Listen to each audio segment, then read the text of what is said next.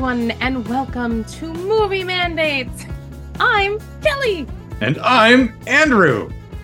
And this is the show where my brother and I force each other to watch movies every month based on a certain monthly theme. This month it is April, and it is Sing For Me month, so I made Andrew watch Moulin Rouge. But before we talk about that, it is only fair that he challenge me in today's segment of Trivial Trivia. Okay. So today's Trivial Trivia question will be a spoiler for a movie that's over 20 years old, so, you know. Okay. Spoiler alert. Right. So, Moulin Rouge. Yes. I watched it. Yeah, so did I. Okay. Dying in Christian's arms, Satine asks him to tell their story, so she will always be with him. Yeah. While dying in the arms of Conan the Barbarian, what does Valeria ask of him? Oh, mother of... Okay, kiss me? One more... No, I'm joking. That's literally it. Yeah, she has to be kissed. Yep. I mean, I'm like, you're looking at Conan, so yeah. She wants a snog.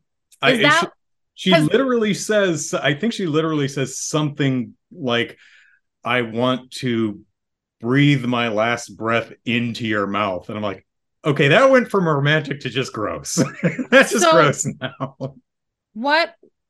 I know you're going to... So the reason I said kiss me was because I figured that was the parody that, was it Hot Shots? They did at the end of the Hot Shots movie. Oh God, they might, yeah. And she was like coughing up blood, and she's like, blood. Kiss me. And he's like, oh, was that Hot Shots? It's one of those, yeah. Oh, do I have to? And she's... Yeah. What's interesting is both Valeria and Satine complain about being cold. So cold. And both ask to be held. So Moulin Rouge was ripping off Conan. Because exactly the same death scene. I was feeling that. I was actually feeling that. I was like, ooh, watching this again so many years later, but for the 400th time, I feel like that was something I should have picked up on way back when. Do you remember who, surely you remember who plays Conan the Barbarian? Arnie. Right. But do you remember who plays Valeria? Oh, no, that's Red Sonja. I'm like, Brigitte Nielsen. She is in Red Sonja, though. Oh, is she the black-hatted queen woman? Queen Gedrin, yeah, it's Sandahl Bergman. I wouldn't have pulled that name out. But I'm like, was this one? But you had the right person. Yeah. She plays Queen Gedrin in Red Sonja, and she's in other light masterpieces like Hell Comes to Frogtown. Masterpiece. Yep. I was going who's the lady of Beastmaster with Kodo and Pogo, the ferrets, which I'm allergic to, or Hodo and Pogo. You mean the witch in Beastmaster 2 who's like my cleavage cleaves itself? That's not Sandahl Bergman. That's no, but I don't know who it is. I'm actually trying to think of who is a gal in the first Beastmaster. I think it's the little wafy one. Yeah, I think she played Sheena. What is her name? Oh man, that's gonna bug me. I'm gonna have to IMDb it. Beastmaster. No, that's a T. Tanya Roberts. Yeah, she did play Sheena. And who is Carrie Werr was the sidekick gal in the second movie, but what's the Sarah Douglas? That's who the witch who's like, why does everyone want to cleave my bosom? Amazing. Who actually we saw 2 months ago in Return of the Living Dead 3. Yep. All right. So, well, good. I got one. Yes. All right. So I win. And now we get to talk about Moulin Rouge. So you win again? I win again. This is my day. This is my day. No. So I was watching it last night yet again for the, like I said, 470th time. Okay. Enjoyed every moment of it. Mm-hmm. The first 20 minutes, though, I was trying to think about how many times you wanted to turn it off. And I was like, he's just got to get through this. It's going to be okay, brother. Just get through. It's okay. I understand that there is no take longer than 5 seconds. We're going to get there. How'd you do? I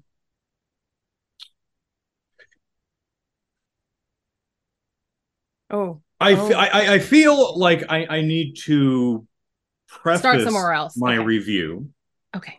Because asking what I thought of Moulin Rouge is kind of like asking what I thought of any sitcom without me first explaining that I don't like sitcoms. Like something about the format that just doesn't work for me. Okay. Moulin Rouge is a jukebox musical. That it is. I'm not the biggest fan of jukebox musicals. And it's more of it's kind of a music snobbery thing, really. It's not like there's no reason to do it. There are many valid reasons to do Kelly, explain to the nice audience, what is a jukebox musical? Right. So a jukebox musical, is one that uses pre-made songs that are in pop culture and uses those in the musical as the songs that the characters are singing.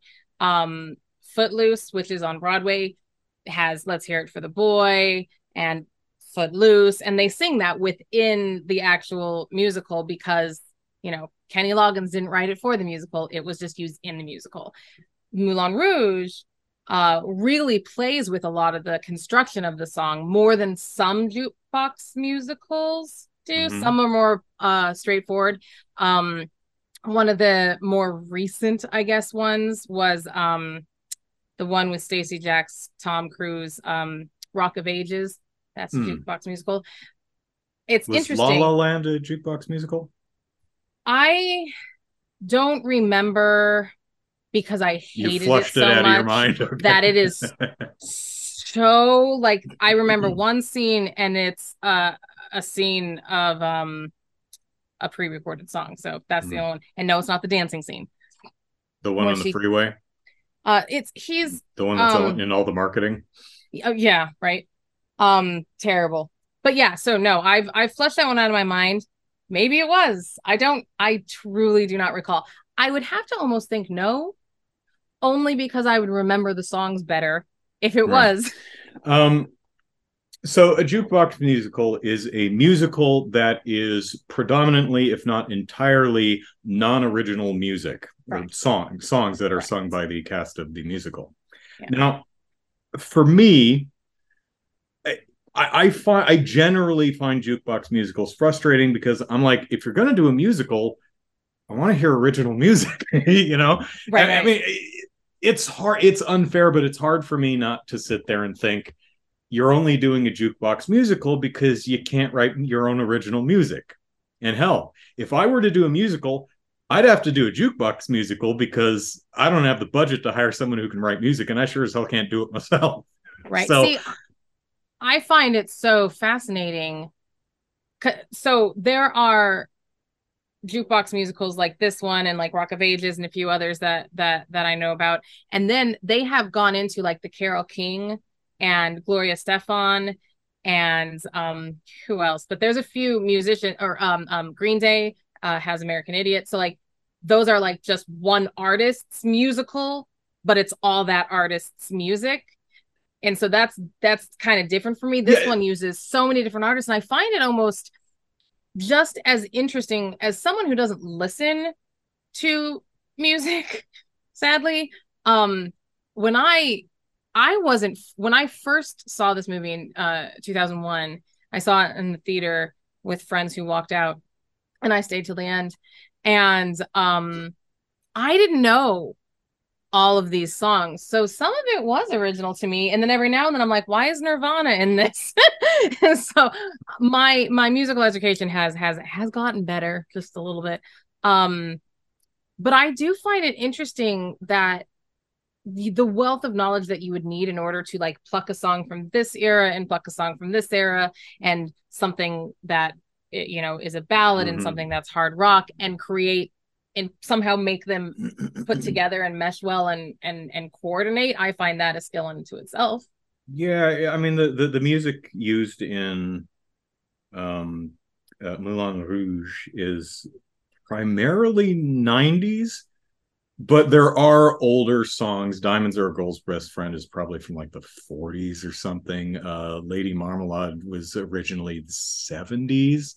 Well, I mean, and then that was made popular. Bowie's 80s, maybe 70s, depending on which song it is. Yeah.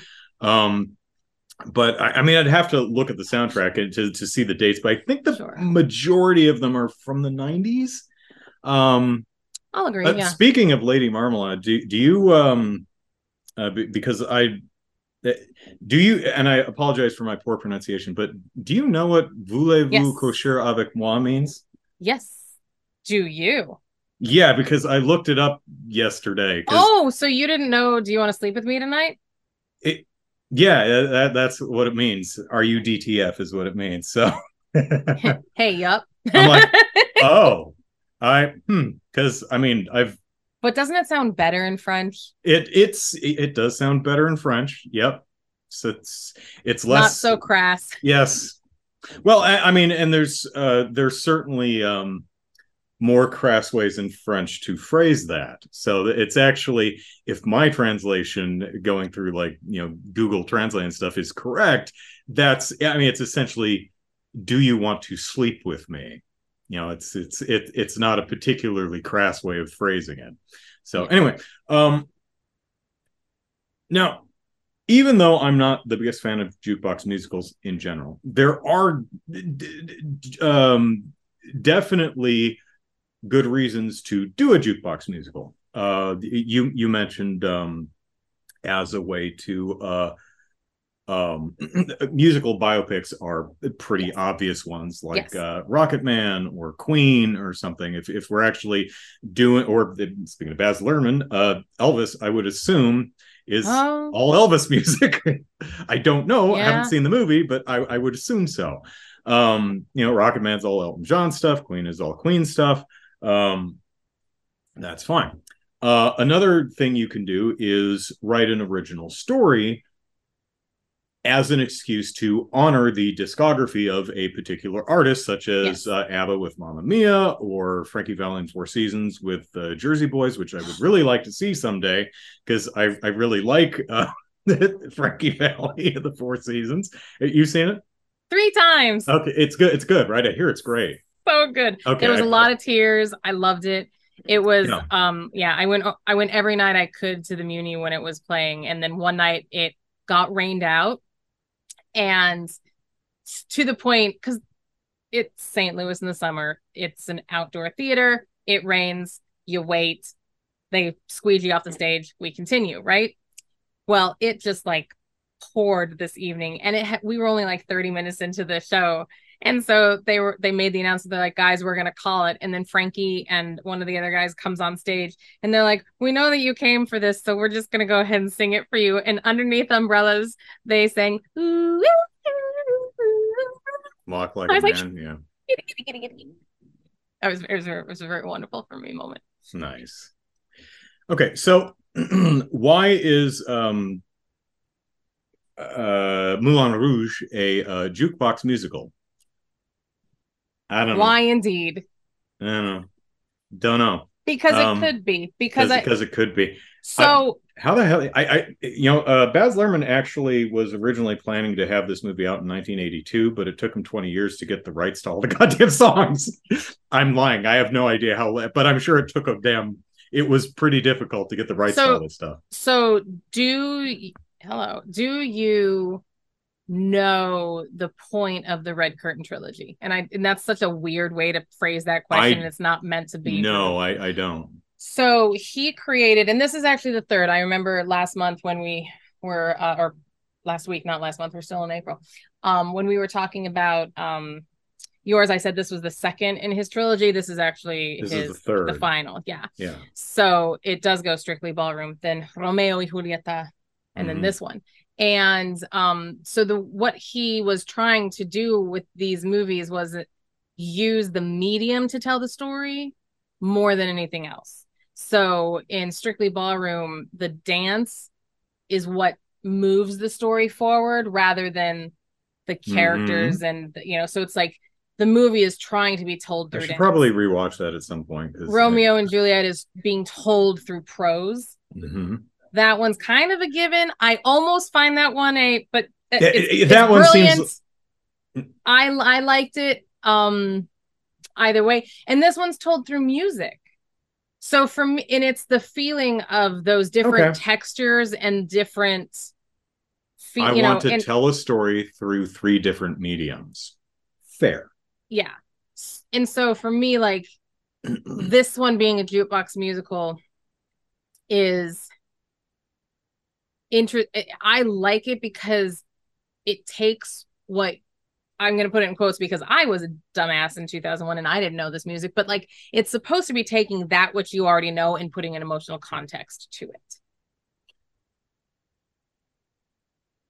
I feel because now you hear that song and it like you're hearing maybe the words in a different way that you never realized were, meant. Like you hear the words to Roxanne and stuff a little differently, and like because I always knew Roxanne, don't turn on your red light, but it's like, oh, this is heavier than I thought when I was just like, hey, Roxanne, because isn't that what's his name, Sting, or that guy? Who I don't like? It's Sting, yeah. Yeah.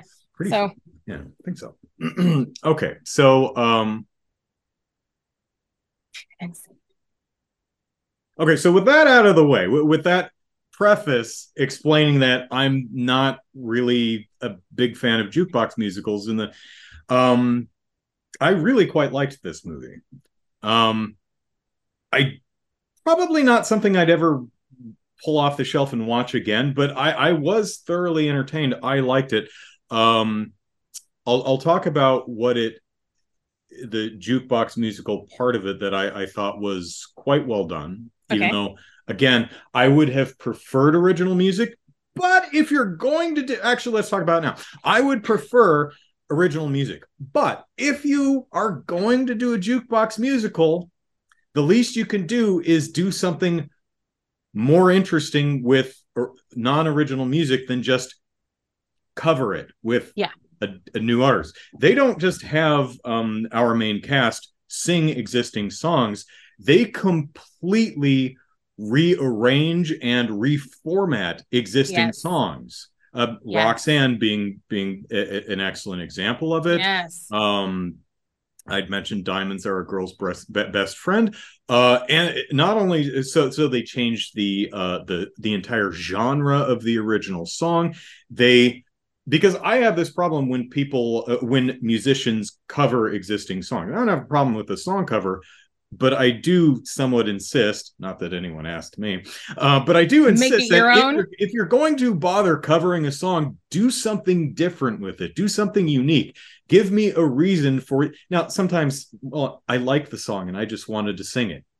You know what? Fine. But it's kind of like, Bon Jovi's Living on a Prayer, which he covered himself. The first one is that screaming rock ballad. Yeah. And then he covers it. Oh, we're halfway there. Yeah. Oh, live it. And it's like he does. I hate it. But it's fascinating to listen to a completely different version of the song. And that it puts a new spin on existing music and makes it really interesting to listen to.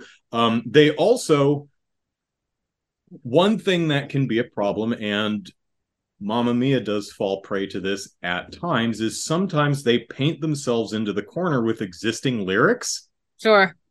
Moulin Rouge is not at all afraid to change the damn lyric line. Take some liberties, when it needs to. That it does. Cool. No problem with that. And it also does medleys. Really weird medleys. Like, I think Diamonds is Our Girl's Best Friend is like mixed with Smells Like Teen Spirit. It's like, medleys are hard to write at the best of times. Yeah. But man. Well, the elephant medley is insane. There's a lot in that one. Would that be the medley that our two leads are singing on her elephant house? That's the one. Okay, because I'm like, none of the songs are about elephants, but there's like 7 or 8 it's songs. Called the Elephant Love Medley. Okay, well, that makes sense because they're standing on the random elephant that she lives in. Very random elephant, yes. I totally get why some people would not like this movie at all. And to be clear, I have my notes. But I can definitely see why this movie would be utterly repellent to some for multiple reasons. There is the Baz Luhrmann of it all. The film is unapologetically and unabashedly goofy as all hell. Oh my, when she's just like rolling around orgasming to his poetry is the don't stop. I'm like, she must have had the most fun in the world. All right, Nicole, just writhe. He's like, and the double entendre is like, she thinks he's coming in to sleep with her, and he thinks he's doing a poetry reading. He's like, I love poetry. Yes, I love poetry. Yeah, it's like, is this a synonym for? Okay, oh yes, read me your poetry, read it hard. You know? And he's like, it's sometimes. And he's like, well, I mean, it's kind of long. And it's like, she's like, okay. She's sure. Like, I hope you like. I'm sure I will. she's fantastic. I'm just a little nervous. Sometimes it takes me a while to get going. She's like, okay, sure, yeah. I'm very intimidating. So that whole scene worked for me. But I mean, goofy crap about Duke Weaselton or whatever when he loses his gun and it flies out the window and bounces off of the Eiffel Tower. Sure. That is stupid. I love that. Well, and how like the moon is singing in their medley, and just the whole thing is very corny, which I just love. And that is not going to work for everybody, and I totally understand that. But yeah, here are things that I like. Okay. I like fun. I like color. I like music. I like dancing. I like laughter and humor and high energy and even just silly, goofy, fun stuff. Yes. And this movie is all of that. Now, what about the beginning of it? Was it hard to get into for you? Because when I went to go see it for the first time in the theater, and I mentioned this when we started, my friends walked out, all but one. I think I was there with 4 friends. And 2 of them walked out, and Andra was like, I'll hang out with you, because I'm like, I'm enjoying this. And then she stayed to the end with me, and I was like, thank you. And the other 2 were like, I can't believe you sat through that. But they left during that first, like, the Argentinian fell through the roof, and then I'm doing this and doing this, and it's a very chaotic opening. The whole movie, well, there are moments where it stops and breathes. But when he finds his purpose to love sex. Sure.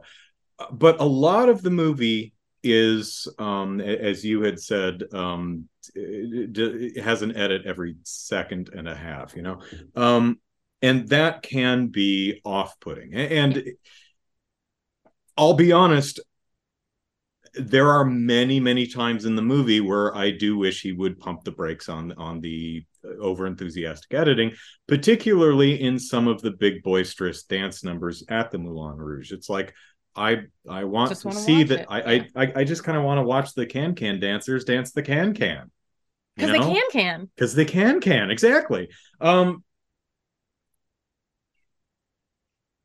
However, I have to give the movie credit because the over enthusiastic editing is done purposefully. Um, it is meant to exemplify and make the audience feel like you are there at the Moulin Rouge, where there's color and music and dancing and bodies and explosions and just stuff happening. Oh my God, there's a woman flashing her cans, and oh my God, there's a woman on a trapeze. He's spitting fire. That guy's peeing in the corner.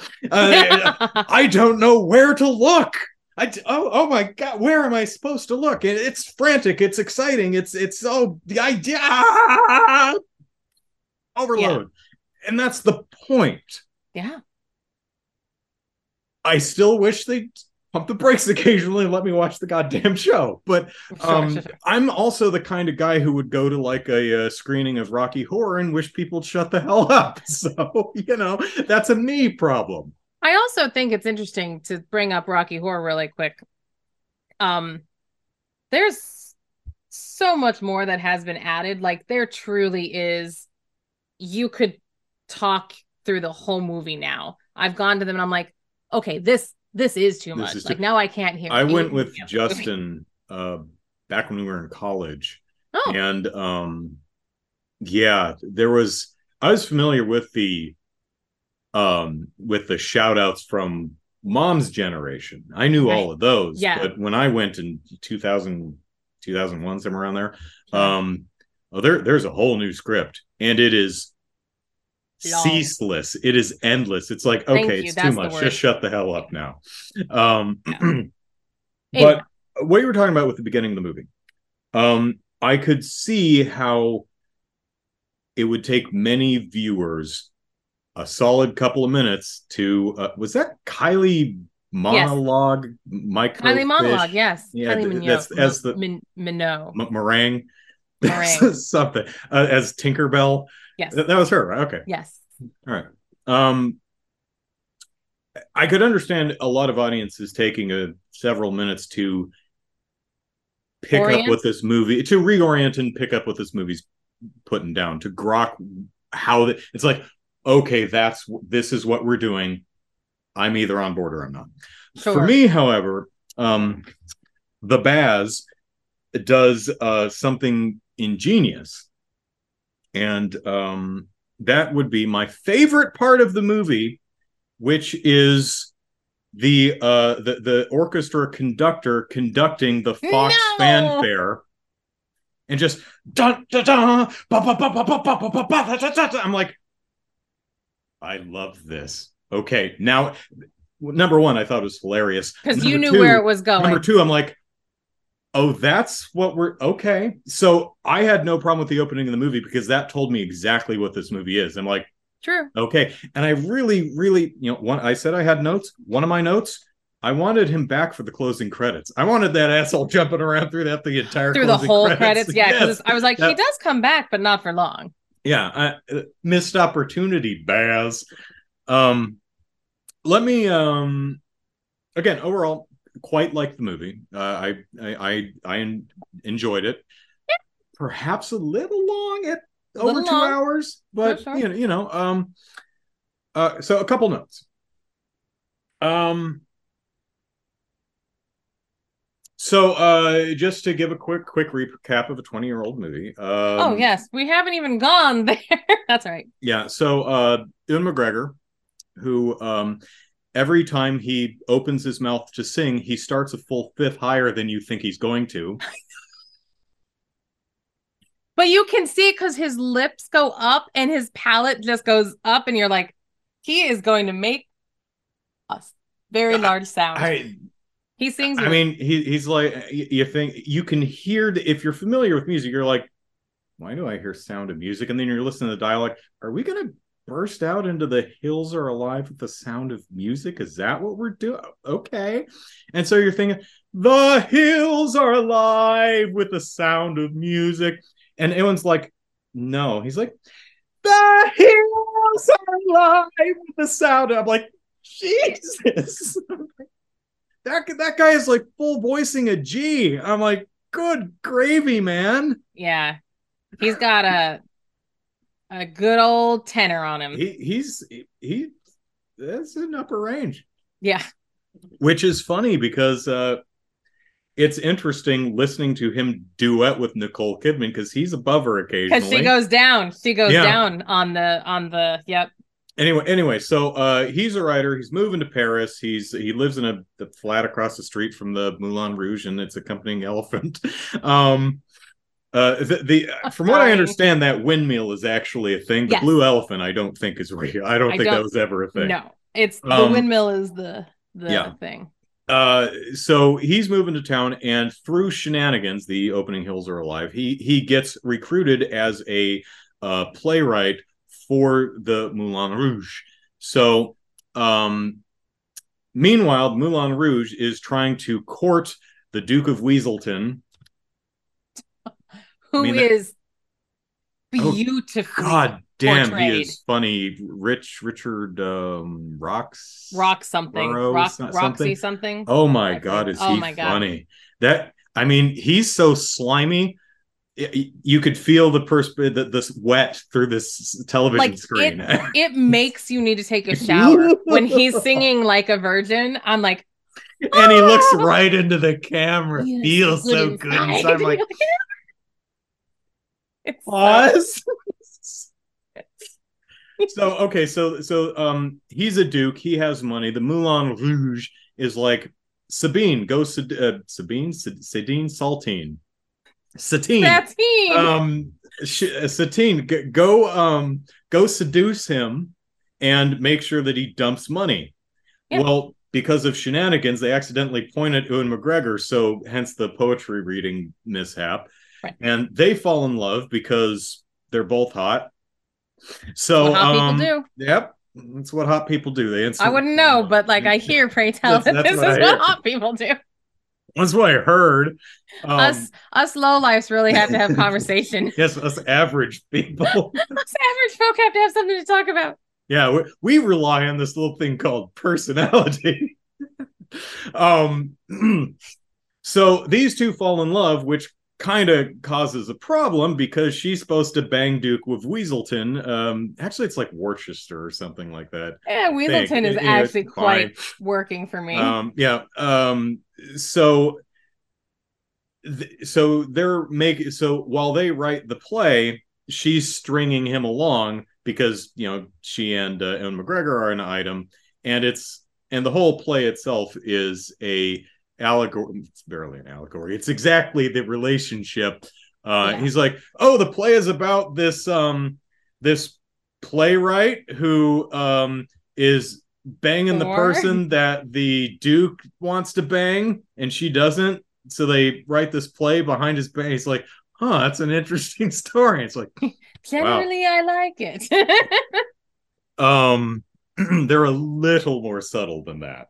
And so eventually he figures it out because, note one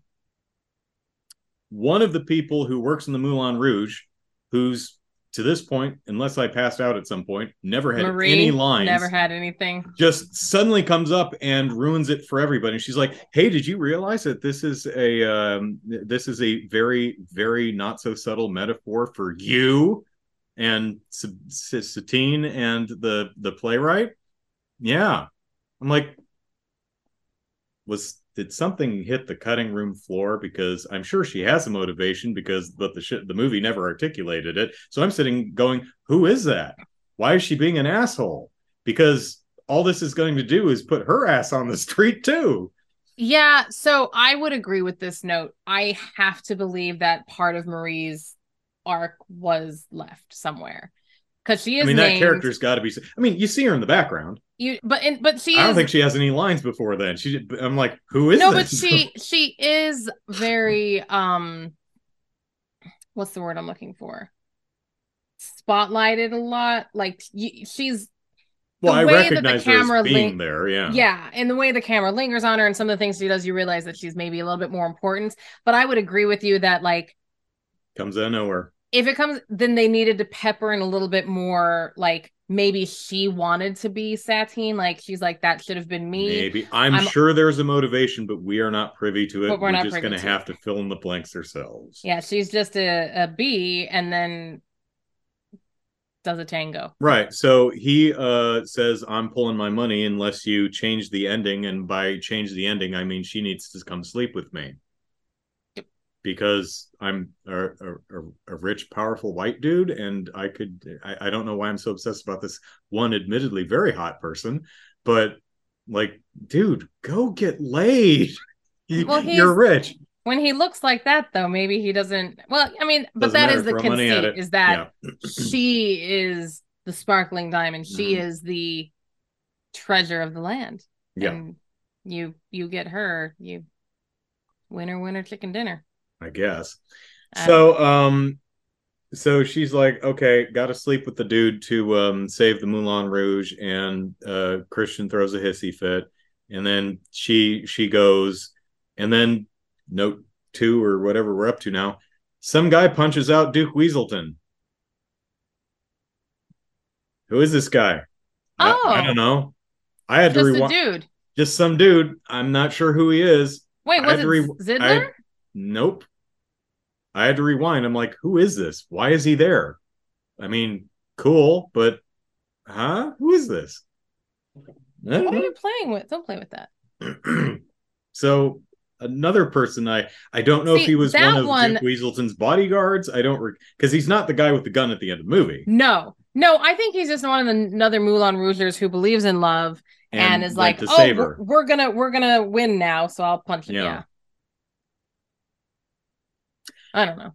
So they put on the play, and note 3, Christian, who again not reacting very well to this whole thing, continues to not react very well to this whole thing in a manner that makes me say, okay, screw this guy, because he does the whole slut shamey, you're here, whore, let me throw you money, whore. I'm like, oh, fuck you, dude, you ruined it. Yeah. So yeah, I hate that too. I hate that, and that happens a lot in these Traviata movies of the courtesan and the pauper who they love each other, and then the rich guy's like, I could give you everything, but you don't love me. That's the storyline for everything. It's not, but you know what I mean. Oh God, where was I going? You know, they did it better in Pretty Woman. Well, there you go. Yeah, but no, that's the thing, is like, why is it? That's what I was gonna say. In all of these things, it always comes to a head of like throwing money at her, and it's just like, just walk away. You got it for free. Hey, you may have lost the girl, but you got the sex for free for a while. Yeah. No, bad. Yeah, I mean, you know. I mean, because then, it's bad form whenever it's done in a movie. It has always been. Ugh. Yeah, I mean, unless that's literally the point, which again is why it works in Pretty Woman, because Richard Gere thinks he's not, condescending to her in that way, and she has to, point out that, yeah, dude, yeah, but she doesn't. She does it, but she's like, you've never made me feel like that until right now. Yeah. And that's, And it's, to the movie's credit, him ruminating on that is, I mean, he doesn't like, oh my gosh, I have learned a lesson. I am you can tell him just sitting there. It's the scene where he goes out onto the damn balcony. It's like, he's thinking about this stuff and realizing what he did. Good on you. Sometimes we screw up and do dumb things. Yeah. I mean, what Christian does at the end of this movie is a bit beyond a screw up and a dumb thing. That's just outright aggressively abusive and mean.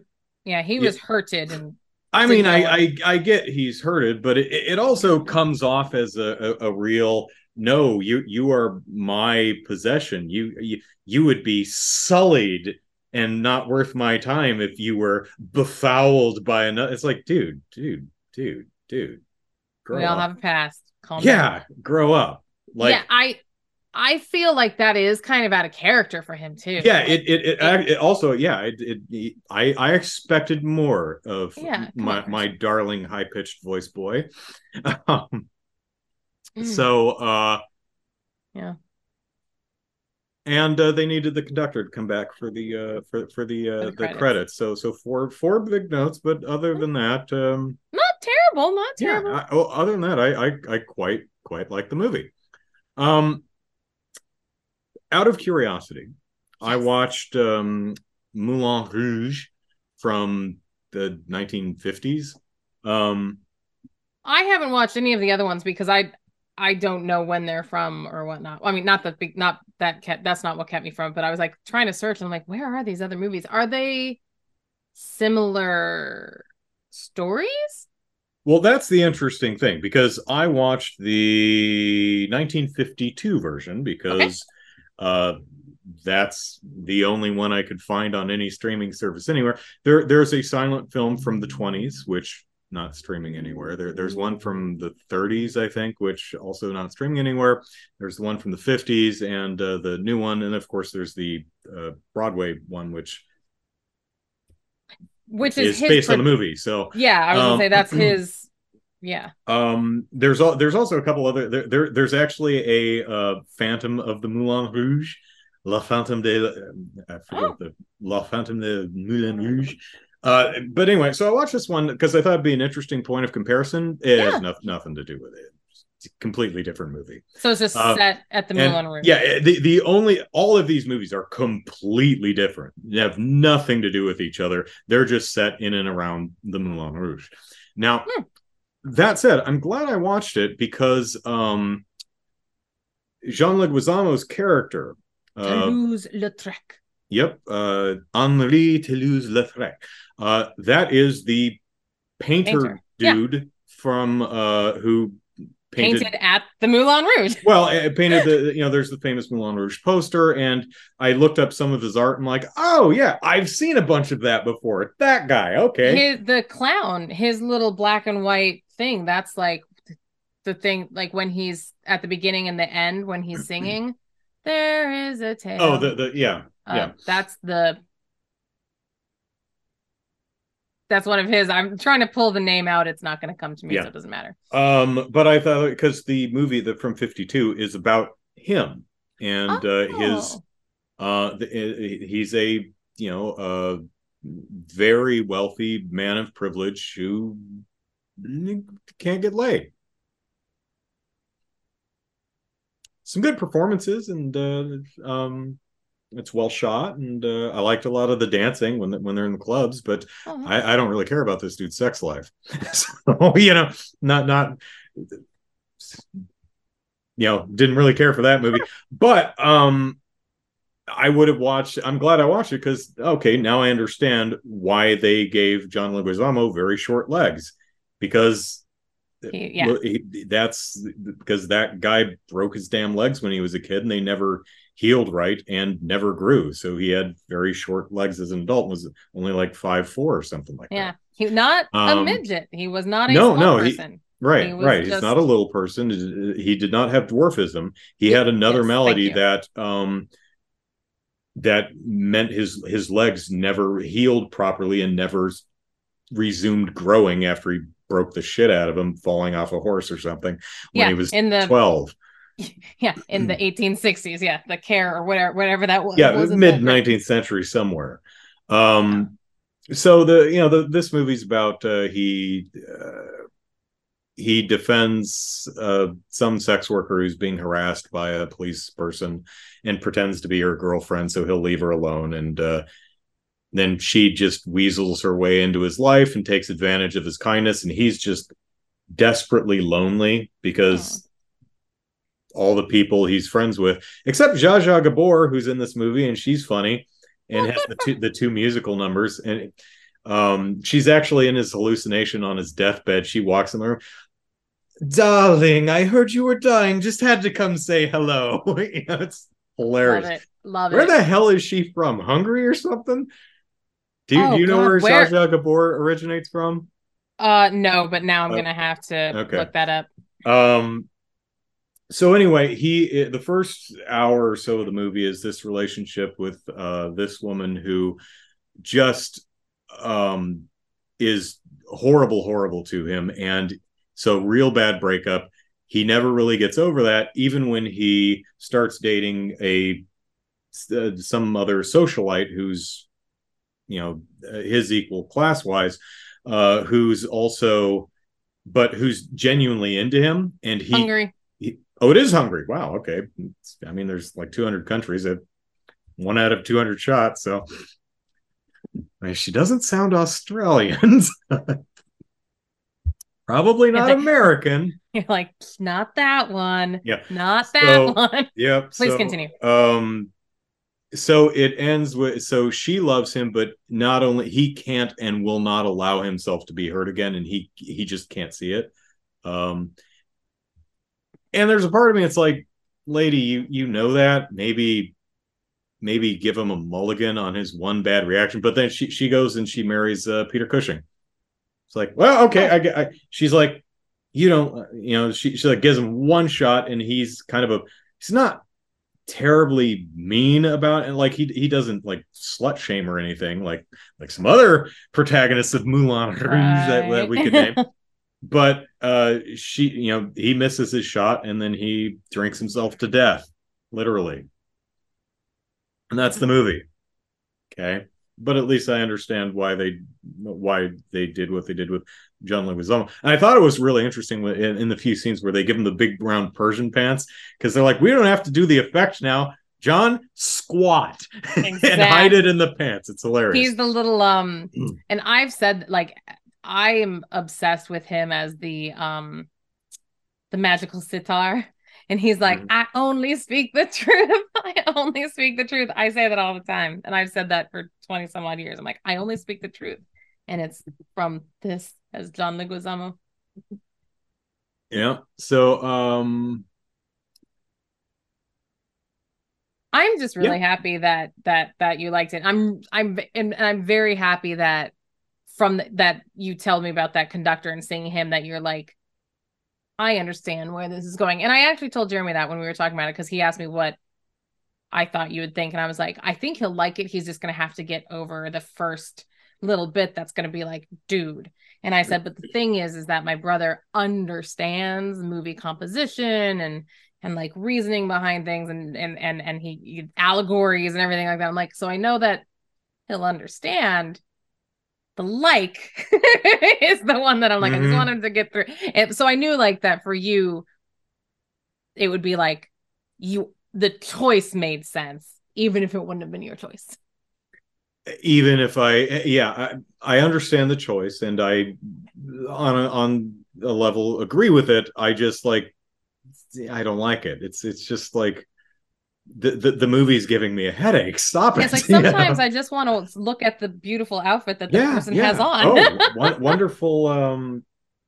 I think it won costumes. I think it won costumes surprised. And it won art direction. Oh God, I love what's his name? Jim Broadbent, I think, plays Jim Broadbent, the leader of the Moulin Rouge troupe. Yeah, Zidler. What a performance from him! Good gravy. I loved what they did. You don't even know it's him. You don't even know it's him. It took me a little while before I read. I'm like, I've seen him somewhere. It wasn't until it's one of his piercing stare dramatic close-ups where he's talking with Nicole Kidman. I'm like, Jim Broadbent. That's who it is. But I mean, they're hiding him under some gnarly facial hair and makeup and wig and it's good stuff. Nothing against Ewan or Nicole, but those are very mainstream actors who you would expect to put in a great performance. Everybody else is top notch. The narcoleptic Argentinian is like incredible and incredible to look at. But like, and his whole Roxanne guy, and I don't know what the heck that dude has done. Yeah, they made Roxanne into a tango. I know. And it's great. It's Really another late. example where I wish they'd hold the camera still a little bit longer and just kind of focus on the tango. I mean, I get what you're doing narratively, but stop it. Point the camera over there. I want to look over there. I want to watch the tango. Yes. So yay. So yay. All right. Well, then today's episode has come to an end.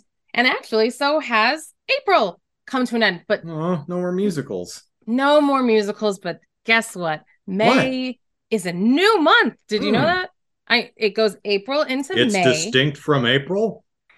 Completely separate. It starts back at 1 and everything. Wow. I know. And into May, we are doing May Day. It's disaster movies. Yay. And you, brother, are choosing what to start? You didn't choose. No, I'm joking. No, I did. This was a really difficult one for me because as far as disaster movies go, there are a lot to choose from, mostly from the 70s. They like to ruin the earth back then, yes. Well, I mean, not that. I mean, they've been doing.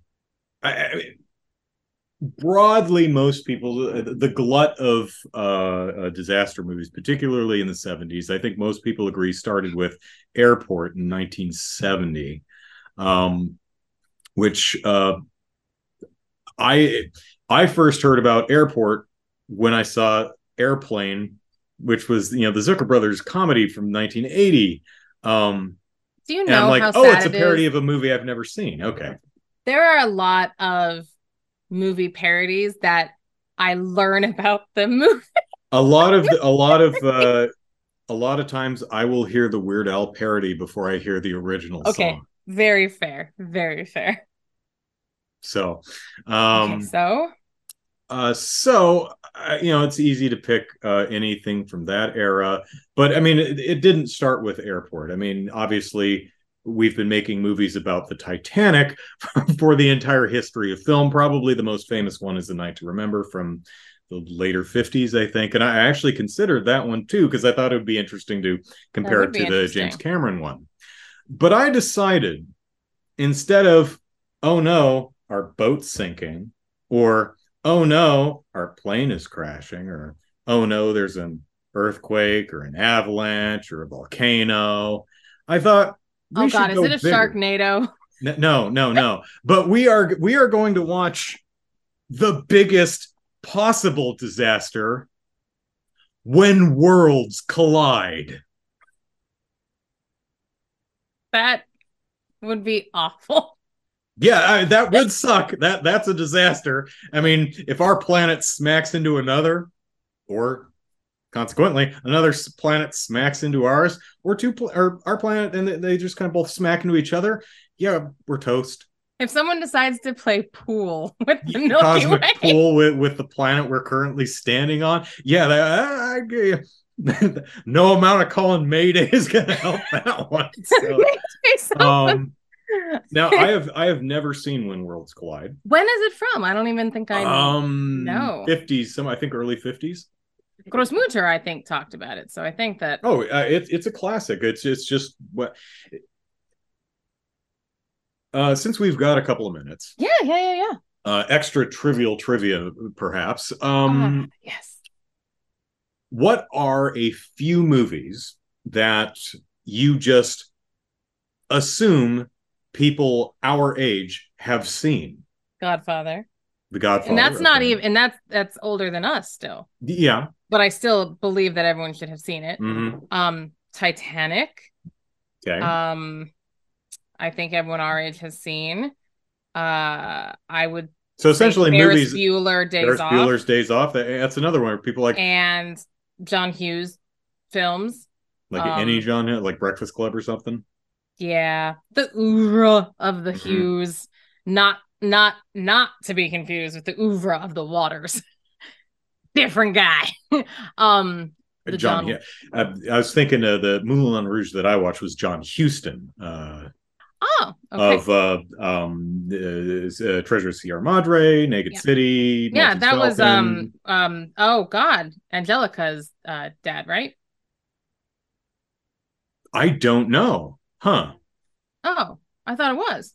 It could be. I honestly don't know. All right, we'll look that up. African Queen, which I'm I not saw gonna lie. I I really think everyone our age Star has Wars. Also seen. Yeah, I was gonna go with the Star Wars and the Indiana Joneses.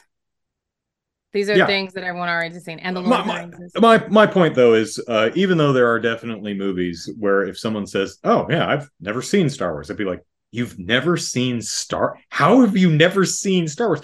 But I'm 47 years old. Sure, but no matter how much of a movie fan I am, if I came into this world and was plopped down in front of a TV and did nothing but watch movies, no eating, no pooping, no sleeping, just back-to-back movies my entire life. After 43 years, I still miss all of them. I still would not have seen even 1% of all films. So it's I try not to go, "You never, how is it possible?" Because I can't see everything. So you've never seen When Worlds Collide? It's a classic. You love classics. 50s sci-fi movies. Yeah.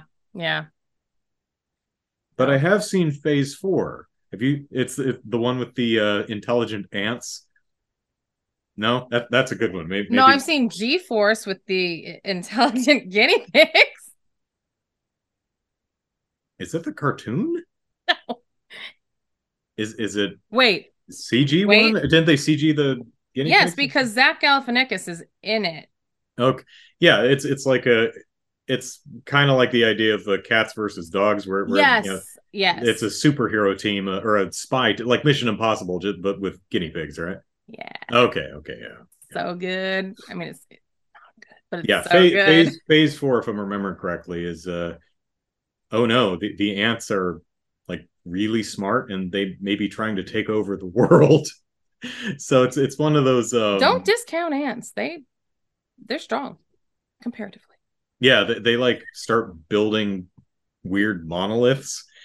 It's like, what are those ants doing? This is creeping. It's actually a really good movie. So if anyone, Phase 4. I think that's what it's called. I was about to say, not a memorable name, as you're like, no, not well. I mean, what it's referring to, I think, is like kind of like the idea of DEFCON 1, 2, 3, 4, 5. This is Phase 1 is a problem. Phase 2, Phase 3, Phase 4 is a really big humanity extinction level problem. That kind of thing is what it's going for.